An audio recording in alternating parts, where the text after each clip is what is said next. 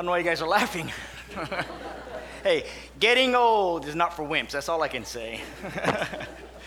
All right.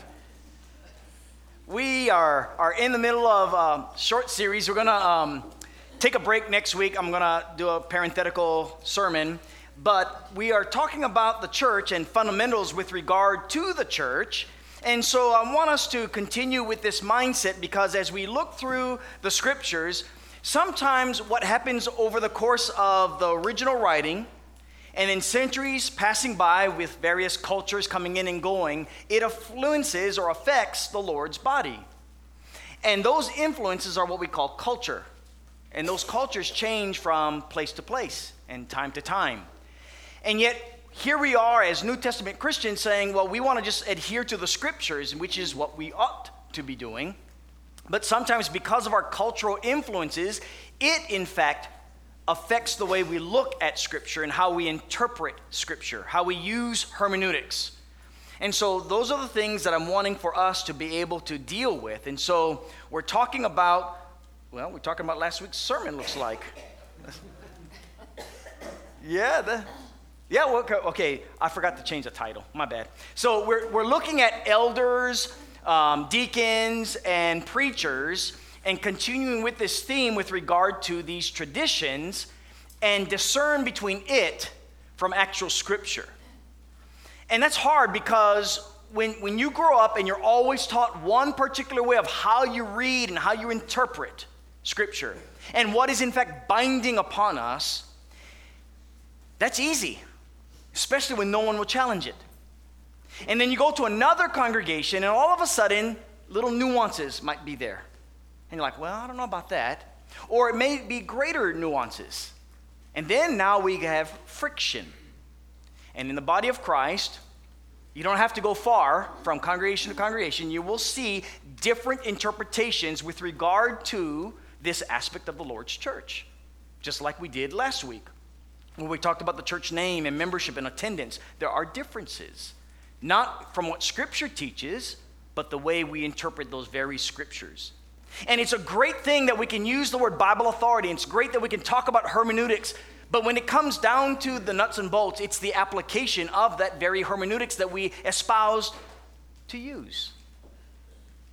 And so, let's look at Scripture. Let's see if we can understand it with what we have in light of our cultures and see if we can discern between traditions that have crept into the body of Christ over the centuries and over the cultures and apply it to the subjects that we're talking about when we deal with church fundamentals. All right, let's talk about elders. Before we actually look at scriptures, one of the things that you will see when this word is used is that this is not a new word that comes up all of a sudden in the New Testament scriptures, right? You can go into the Old Testament scriptures and the word elders are used. And you'll actually see from the very beginning of Old Testament usage, all the way to, you get to the very first pages of what we call the New Testament scriptures, when we're still looking at Judaism, and it has changed in its evolution. So do some studying and you will see that elders become a more crystallized class of individuals within the community of Israel. All right? And it is with that in mind that this word is being used. And of course, when we read passages like 1 Timothy 3 and Titus chapter 1, just as Jesse had read for us, you can actually see how, with that mindset, we can see the application of this group of individuals among believers. Now, I'm not expecting you to read this because it's very small. I try to fit everything on here. So I'm not expecting you to read it. What I am wanting you to do is notice couple of things. So on the left side, you can read 1 Timothy 3, and on the right side, Titus 1. And it's a list of 16 things if we look at it as an itemized list in 1 Timothy 3. And you have things in yellow, blue, and white. And then in Titus chapter 1, same thing, yellow, blue, and white. And then there's one more thing where I have it underlined, certain words. Because these are some similarities, all in yellow, all similarities in yellow. All things that are different in white. And then the blue is one of those where you can kind of see how they might be, but they might not be similar, right? So what are we to make of this list? So look at 1 Timothy chapter 3 and verses 1 following, 1 through 7 in this case, or Titus chapter 1, verse 6, verse 5, but verse 6 through 9, and you get to see these lists. So just reading it real quickly, that in 1 Timothy 3, this person who's going to serve as an elder must be above reproach, husband of one wife, temperate, prudent, respectable, hospitable, able to teach, not addicted to wine, not pugnacious, needs to be gentle, peaceable, free from the love of money, manages his own house well, and there's a discrepancy on if this is part number 13 and 14, if that's the same clause or not, keeping his children under control with all dignity, not a new convert, have a good reputation from those outside, and in parentheses, naturally the church, outside of the church community. So that's the list that is given in 1 Timothy 3, right? And if all we had was that one list, and in light of the way we teach hermeneutics among brethren, we would say, if you have the one, it excludes everything else, right? So like, I'll give you an example with hermeneutics that we use. On baptism, does it have to be in the lake or in the sea or in the river or in a pool of water? And naturally, because we have all of them, so what we say is, doesn't matter where, as long as they are baptized, as long as they're immersed, right? And then in other things, when one thing is stated, then we exclude everything else. That's the principles that we have applied. What happens when you get to this, however, is there is, again, a tradition in that there's an actual itemized list. Or, in our case, 2 itemized lists. But then we get exclusive with this list. And I want you to see, as we move on, look at Titus chapter 1. Just like 1 Timothy 3, above reproach, as 1 Timothy 3, husband of one wife, and then things go to a little different. Here it says, keeping his children under control with all dignity, but in Titus, it's children who believe, not accused of dissipation or rebellion. The parenthetical sounds very similar. But when you go, keeping his children under control, nothing about them being believing children, right? So which one is it?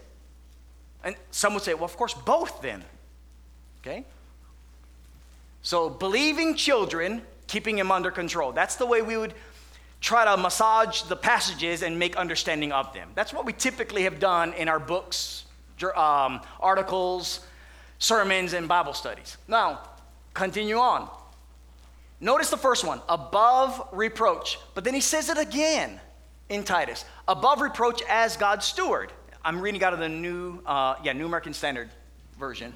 Then, not self-willed, not quick-tempered. Over here, it's temperate, so some might venture to say they're the same. Not addicted to wine, that's same. Not pugnacious, that's the same. Not fond of sordid gain, or free from the love of money, that's close enough. And then this person is hospitable. But then we get back to the list of differences again, like not self-willed, loving what is good, sensible, just, devout, self-controlled. Those are not in that first list. So what are we to make of this? How do we actually look at this? If we're going to have men that are going to be serving as elders, and we're talking about the word qualifications, or as some might say, not qualifications, but qualities that they would have, right? So there's a nuance there. Then how to deal with this? And of course, you got the holding fast to the faithful word, which might be able to teach, right? How do you deal with that? Here's the way we can either look at it. Either Paul is writing to Timothy and Titus and have inclusive qualities about what makes for a mature, godly, peaceable man who serves in a capacity of a leader, because he has the qualities of someone who images after Jesus Christ, right? Naturally, husband of one wife, that's not going to be it, but you get the point. The rest of the point, this is a picture of someone who is spiritually mature. This is someone who, for all intents and purposes, is living the life of one who is a faithful follower of Jesus, okay? And we'll get into the husband of one wife as far as the faithful follower of Jesus. Or is it very codified, specified list. Nothing more, nothing less. Right? It's one of the two ways we're going to look at this. If there's a third way, come see me after the sermon. I want to know what the third way is. In the future, I'll present the third way if I find that to be consistent with Scripture. So, one of those two. And these are very different ways of looking at Scripture, by the way. If we look at it as an itemized list, there's some question marks that others are going to have, right? So, if it's an itemized list, then why does Paul give two different lists? If it's supposed to be exclusive to the list, why not say the exact same thing to Paul or to Timothy as he does to Titus or vice versa? Let that sink in. Because the lists are not identical. So that tells me there's a question mark right there. All right? And it should for you as well. Secondly, if it's an itemized list, go back at the words and see if maybe there needs to be qualifications or caveats. Right? For example, it says he needs his children to be under control versus to have believing children. If they're itemized lists, why not tell Timothy, you need to have believing children kept under control, not just children. And for that matter, so that 2,000 years later we don't get into this problem, how many believing children? Because I can guarantee you that is a discussion among every church at some point, right? And I have known preachers, and we got some here, I've known elders and brethren who have studied this over and over and over again, and they never agree, although there's a general consensus among brethren. General consensus is all the children must be believing. In other words, all of them are baptized believers. General consensus among brethren that we have fellowship with. Okay?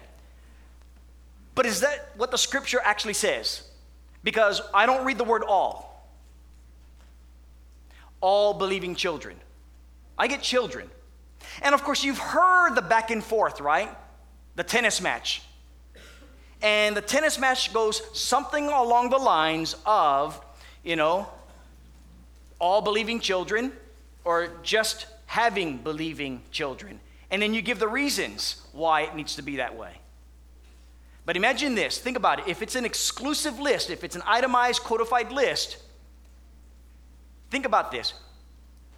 Not looking at 1 Timothy 3, but just the principle of leadership, maturity. One brother he's like the Davises. They've got 100 children. Amen. Thanks. Maybe that's why I feel old. 99 of them are faithful to the Lord. Baptized into Christ. They never have sinned in their life. Get the point. They're faithful. One child actually has turned his back on the Lord. He renounces the body of Christ. He renounces that God exists. Jesus is not the Christ. With the mindset, this man is not fit to serve as a leader amongst other, reasons.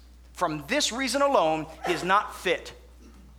But you go to possible elder number 2, and he's got 2 children because there's a plurality. We talk about that versus 1 child, and that's another nuance. But 2 children, both of them faithful. I can tell you right now, if you look at numbers alone, who has more experiences as managing his household? Brethren, we don't even have to argue the point. It's more difficult to manage more children than less children. It's difficult managing children, period. 1, let alone multiple children. You try and get a multiplicity of children with all their character traits, with all their weaknesses that make your parents look like they don't know what they're doing. I mean, there's a whole host of things that are difficult when you add more and more and more children. Okay? So again, if we look at it from an exclusive list, an itemized or codified list, you'd have some difficulty when you don't have caveats, right? Or it's possible this is Paul telling Timothy and Paul telling Titus, you need mature, godly men. Okay? Mature because they know how to run their household well. Mature and godly because they are faithful to the spouse that they have. Versus the idea that we have a codified, it's, well, when I'm married to one spouse, I'm not been messing around, I'm not committing adultery or anything, I've been faithful to my spouse, and then when she passes, I was faithful to my spouse. And I'm still the same person, mature. Those are the back and forths amongst brethren. And so this is not the codified look, it is just a big picture. Look at all the things that these men have. They have great qualities about them. And it's not a matter of when one has died or not. The inclusive list is, we can talk about other things that are not in either of these lists that we would want of men serving in this capacity of elders. That's the debate. And the question is, which one is right? That's where Bible study comes in, brethren. I can tell you what my opinion is. Doesn't matter to you if you've got yours. What you want, however, when I say you, generally speaking, not you individually, what you want is you want answers. And you want it from the preacher, and it has to match up with you, or else. That's what goes on. That's what takes place in the body of Christ. And if not from the preacher in the pulpit, it needs to be from the elders in some kind of a formal public manner so that we can go forward. And then if it doesn't match up, out the door I go. That happens in the body of Christ. I've seen it happen many times. It will not stop just because of this sermon either. But that's what we see. So is it an inclusive qualities or is it specified items? Those are the things that we need to look at if we're going to discern between the actual truth in how we interpret Scripture and the categories that take place over traditions. Right? And so, for instance, when it comes to having children, we use the word children. Well, there's plural because in the Greek it's in plural, so therefore it has to be plural. And yet, in any other context outside of the Scriptures, we never speak that way to each other, right? How many of you have children? Raise your hand. Wait, where's the Becks? Did you raise your hand? Okay, I knew. Chris, Susan, you guys raised your hand? 2 families, 1 child, but yet they raised their hand. Contextually, outside of the Scriptures, we use it differently. So again, how does that influence us? See how we look at Scriptures? We want to be right because we don't want to assume from God's Word. We want to be strict and we want to be pleasing to God, but yet we may at some point lose, I don't know how else to say it, but lose common sense. And that's not our intention. Our intention is to keep common sense and to be biblically accurate. The problem is, unless we have a passage like Deuteronomy whatever, or Leviticus whatever, or Numbers whatever, where we have specified laws that tell us who, what, when, where, how, and why, right? Which is, the laws are very specific. If we have those kind of New Testament laws for what it means to be qualified as an elder, then we're going to have these issues where we have differences. Now, if we have these differences, at what point are we dogmatic? For instance, if I'm committing adultery and I'm one of the shepherds, would I qualify as an elder if I'm going to be unfaithful to my spouse continuously? No. Right? So we get that picture. Like, there's no question about that. Now, some might even go on to say, well, he might repent and humble himself and may continue in that regard. And that would be another subject within the framework of being the husband of one wife, or being a one-man woman or a one-woman's man, depending on how you read the Greek. So that's what you have as discussions. Now, moving on into this concept of deacons. This is going to be another area that is somewhat surprising for some of us. All right, you think this is a lot easier, right? Deacons, we don't have to worry about that. Well, let's go to the passage. Let's go to 1 Timothy chapter 3 and read with me the passage given here before I actually put the slide up. Likewise, oh my word, that whole likewise now, does that mean that the deacon has to be all the things that the elder is above? Likewise. Or, depending on your translation, and now I'm reading out of the New King James, not out of the New American Standard, which reads differently. Likewise, deacons must be reverent, not double-tongued, not given to much wine. There's a little nuance difference between them and the elders. Not greedy for money, not holding the mystery of the faith with a pure conscience. That's what's given, verses 8 and 9.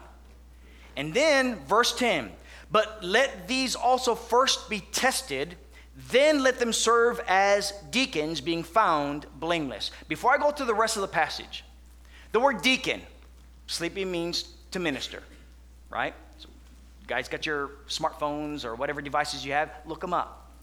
It's the same word that is used of many other individuals, including government.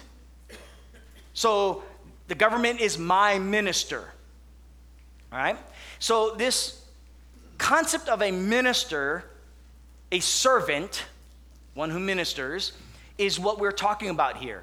If we just limit it to just that concept, then you have those who believe that Acts chapter 6, the appointing of the 7 godly men amongst the women, the widows that were not being kept in with regard to the needs, right? So you have the Greek-speaking Jewish widow women, and then you got the Jewish-speaking ones, and they are the ones that are being taken care of, but these women are not being taken care of. So they appoint 7 godly men that would fit like these kinds of qualities or qualifications, depending on how you would nuance that. And so that's what you have here. That's the concept. Well, look at the list now. Likewise, New American Standard, men of dignity, right? So similar to the very first person, right, is a person who's blameless or man of dignity. He is not double-tongued. And interesting, he's not addicted to much wine. Well, why that difference? Is there a nuance there? That's what it says in Scripture. And of course, we like one translation over the other because we don't like the way it's worded maybe about the whole wine thing. But we've got that. Not addicted to wine, elders. Not addicted to much wine, deacons. And this is where the clause continues, they're not fond of sordid gain, but instead they hold fast to the mystery of the faith with a clear conscience. And then we're told they must first be tested. Well, if we get real codified, must the elders be first tested? I mean, I would like to say yes, personally, but it's not in the list. But it is in this list. You see what happens when we get so technical about every single word? We run into difficulties if we want to be that technical. And by the way, there's a lot more that we're not even discussing that we could find to show these nuanced technical differences if it is in fact a codified list without any caveats. Okay? And then we get the humdinger. Look at verse 11. Likewise, their wives must be reverent, not slanderers, temperate, faithful in all things. Now, again, New King James translation. New American Standard Bible doesn't say it like that. Or it says likewise women, not likewise their wives. Which is it? Is it women in general, or is it wives? If it's wives, and we have a codified list, do elders' wives need to meet some kind of qualification that's not listed in either of the list of 1 Timothy 3 or Titus? But now deacons' wives, for your husband to be a deacon, you have to be this way. Or, New American Standard translation, women deacons, women ministers, women servants, not ministers like preachers, as many might think, women servants. Now you get into a whole ball game of what does that mean? What roles do they have, right? We don't want to talk about this, taboo. Or we will talk about it, shh. Something along those lines. But women, is it women deacons or wives of deacons? Romans chapter 16, verse 1. I want you to just quickly go there and come right back here again. We have a passage. I commend to you Phoebe, our sister, who is a deacon, or certain translations will say servant, or more technically, deaconess, because she's a woman. So it's in the female aspect of that word. So, who is a servant of the church in Cenchrea. Would she fit this if she's a deacon? So again, those are nuances that we all have to meet out as we interpret Scripture, as we use hermeneutics, right? And so those are the things. Is this an inclusive list about if we're going to have, like, for instance, in our congregation here, we had women chosen to do the VBS. They were servants in that role, in that capacity, but not in a official, public title type way that we go with elders and deacons that we have on a board with their pictures and stuff. So we got those nuances. How do we meet that out through Scripture? All right? So these are things that when we are reading Scripture and we are studying Scripture and we're studying it privately, we're studying it publicly together, we have to deal with. And our goal is to discern between truth, what does God would actually say, versus imposing our views and making it fit to those views to what is said. Two different ways of looking at Scripture. And one person says, no, I'm just following Scripture. The other person says, no, you're imposing your viewpoints upon the passage of Scripture. That's what goes on. So if it's a codified list, are there going to be caveats? Are there going to be things that are very explicit so we know what we're talking about, so there are no question marks? Like in the old law, no question marks. The law is the law. Here's the law. On the first of the week, or in this case, Sabbath day, in that very, very specific, you should worship the Lord on the Sabbath, right? Keep it holy. Keep it separate from the rest of the week. Very explicit. Do we have those? Or how about when it comes to preachers? This is one of the most confusing, even though it doesn't seem confusing on the surface. Today, someone gives me, I forget who it was, came and gave me this big envelope. And it was to Pastor Mitch Davis. 21-page handwritten letter from a person in India. I haven't read it yet. I opened it up kind of brief, like, that's like one of the New Testament books, not the Bible.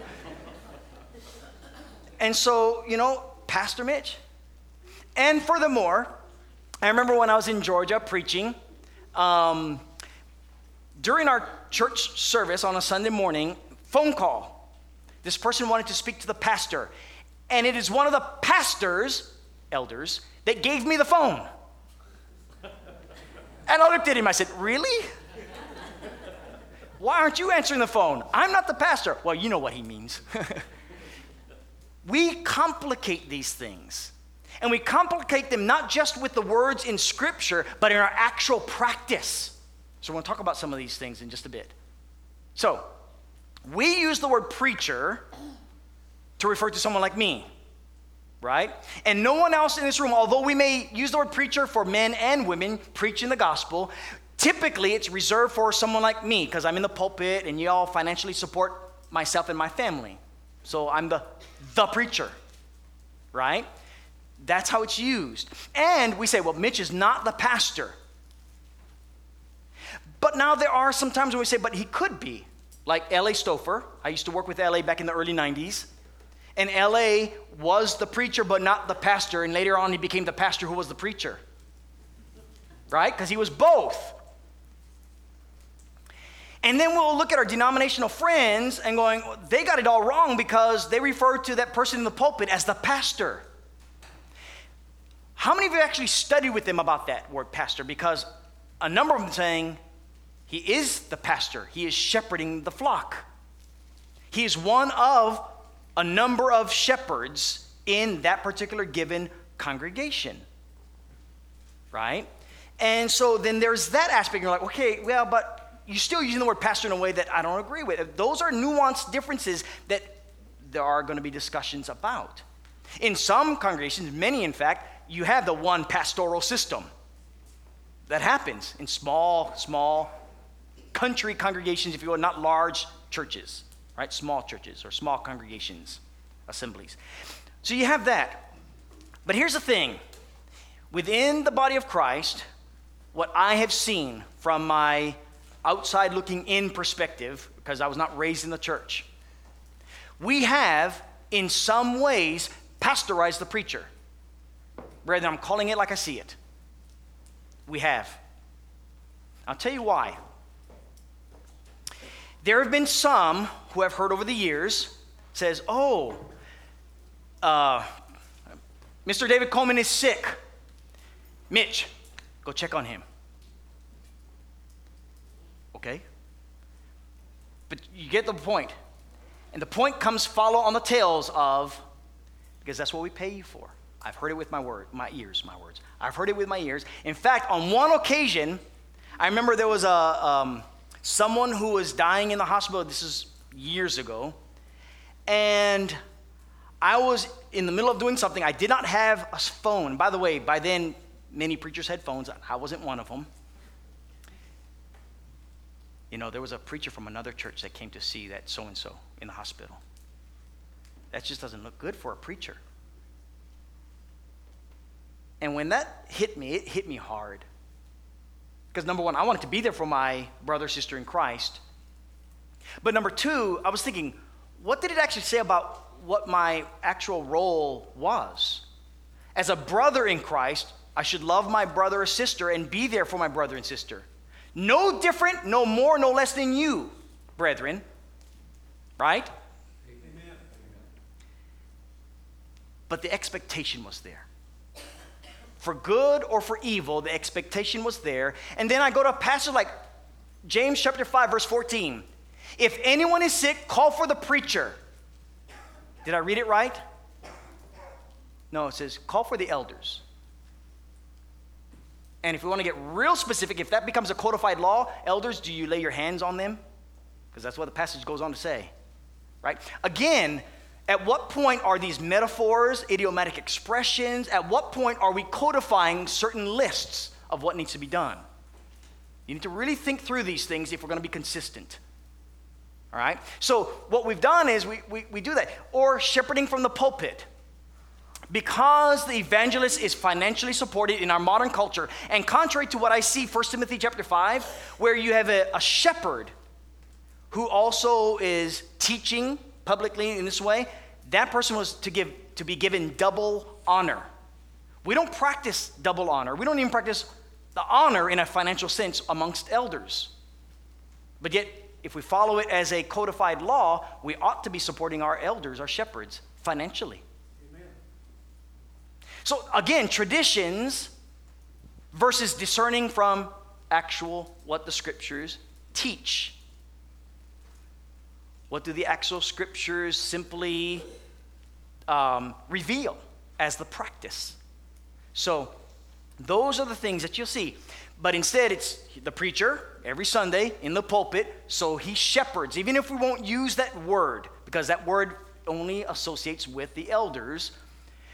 But in light of conversations, I've had conversations with elders for at least 20 whatever years, and I've talked to them about these very things. And what we have is we've pasteurized the preacher, right? We don't call him pastor, but in many churches, you treat the preacher like a pastor, if not the pastor. Brethren, no wonder we put men in this pulpit on pedestals that ought not to be there as a side issue to what's going on here with the practice. All right? So all of these things take place, but here's what the scriptures actually show. Paul writes to the church at Rome, and I want you to go to Romans 15. We'll look at these last two passages and we'll kind of wrap everything up. In Romans chapter 15, so Paul writes to the saints, and as he's finishing up some of the things that he's wanting to say to them, notice these words. Verse 14. Now I myself am confident concerning you, my brethren, that you also are full of goodness, filled with all knowledge, able to also admonish one another. Nevertheless, brethren, I've written more boldly to you on some points, as reminding you, because of the grace given to me by God, that I might be a minister, right, a servant, a deacon, if you will, a minister of Jesus Christ to the Gentiles, ministering the gospel of God.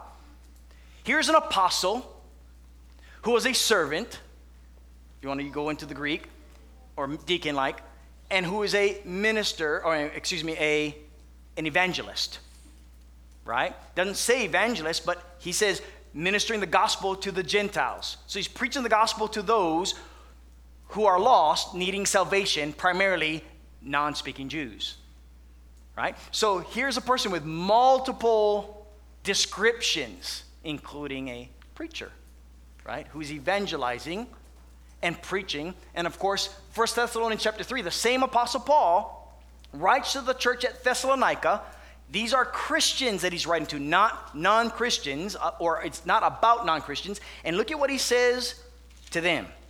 So 1 Thessalonians chapter 3. Therefore, or about Timothy, when we could no longer endure it, we thought it good to be left in Athens alone. And then, so we sent Timothy, our brother and minister of God, a servant or deacon of God, our fellow laborer in the gospel of Christ, to establish you and encourage you concerning your faith. So Paul is saying, we stayed here, we sent Timothy to you, brethren, that he may minister or serve you in the way of teaching God's word. And so that is what allows me, from a biblical standpoint, who is not a shepherd, to be in the pulpit. Those passages are what we use for preachers. But if we get exclusive about it, which is what the practice is, then typically the times we have our elders, our shepherds, right, the presbytery, right, when they come here, it's not typically in a week-to-week sermon after sermon after sermon. It may be to make an announcement of some sort from a leadership vantage point, a decision from a leadership vantage point, or whatever it may be. And then beyond that, it is behind closed doors, right? But the preacher's very, very public. Here's where I see where the disconnect from a cultural standpoint that is taking place. First and foremost, preachers are typically that to share the gospel, and it is not limited to just the lost. But when you have someone who's an evangelist, and they say, this is our evangelist, and you want to get codified, legalistic about it, then he ought not to be in the pulpit. He ought to be sharing good news with the lost. And it is from that vantage point that you either get another preacher to be in the pulpit, or what you see in scriptures is the shepherds that do the public teaching. But that's not our tradition. And every group of elders I've ever spoke with saying, yeah, that's kind of uncomfortable for us to be in the pulpit all the time, because that's not what we do. This is what I do for my lifestyle or my career, or whatever it may be. And, you know, you've been trained in this. You do it all the time. You get better at it, so on and so on. And there's reasons for it. But that's the practice that we have, right? So, again, we come back to Scripture. What does Scripture actually teach? Is it a codified list? Or is it an inclusive principle about how it's being used? Because in some ways it's codified, in other places it's inclusive, right? Inclusive with regard to preaching and how the role of preachers are used today versus maybe 2 millennia ago. So what's the main point then? The main point is that when we look at Scripture, sometimes we look at it like just that. When we read narrations, we read it like a code system, a legal jurisdiction type publication, or we treat it as such. And what we need to do is we need to look at those scriptures and see, why were these men, why was Paul telling Timothy, or why was Paul telling Titus about the eldership? In fact, I said the last two passages, I'm going to use one more because we'll go back to Titus chapter 1. I'll give you the reason why I say that. Because when you get the contrast on here's why I want these men to be godly, mature men, then you get it versus a codified list. And I want you to go to Titus chapter 1 again, and let's read. Let's see if I can get there.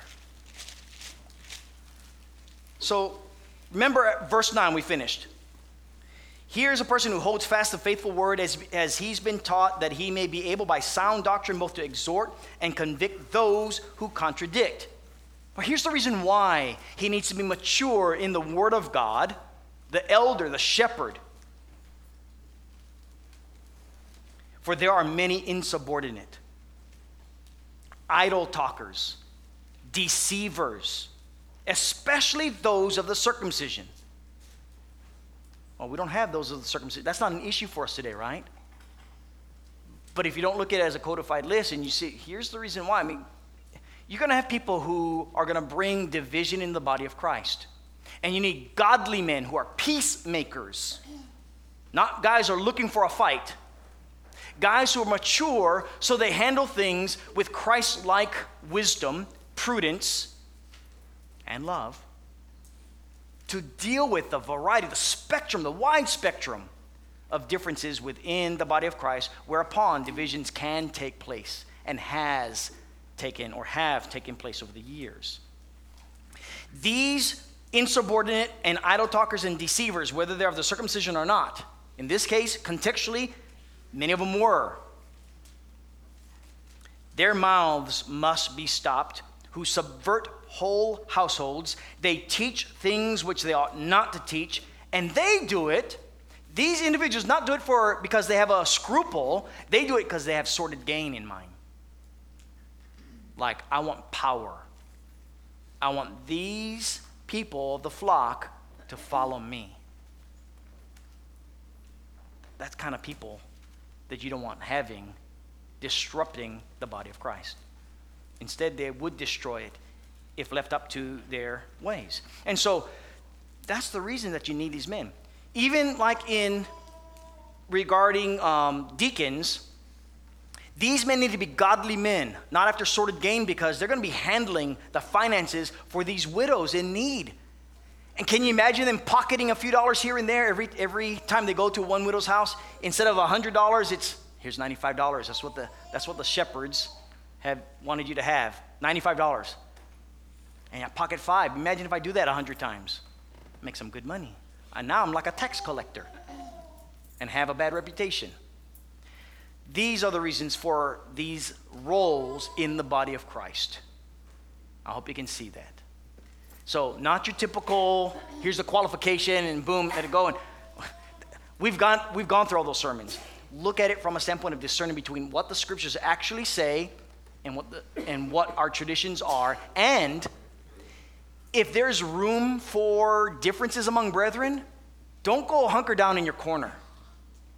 Understand that brethren that have different opinions from you, they love God too, right? You guys got to work through those differences, because we are a body of believers who love the Lord and are wanting to do the Lord's will.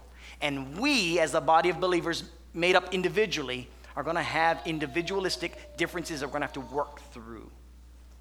Let's work through them, all right? So that's the lesson for you. Next week, 2 weeks from now, we'll get back into the series, and we're actually going to look at when the church comes together and when the church is not coming together, but separately, because we have that word church, right, and how we use that word. So we're going to look at that. Next week, we're going to have a different lesson, kind of take a break from this little series. Anyway, if you're here this morning and you are not in the body of Christ, I want you to listen carefully. Just as was given by Brother Bill this morning in his talk about the Lord's Supper, our God so loved you, he gave you his son to die for you. And when you die with him in that watery grave known as baptism, to rise and walk in newness of life, you are added by him to his church, the Lord's church.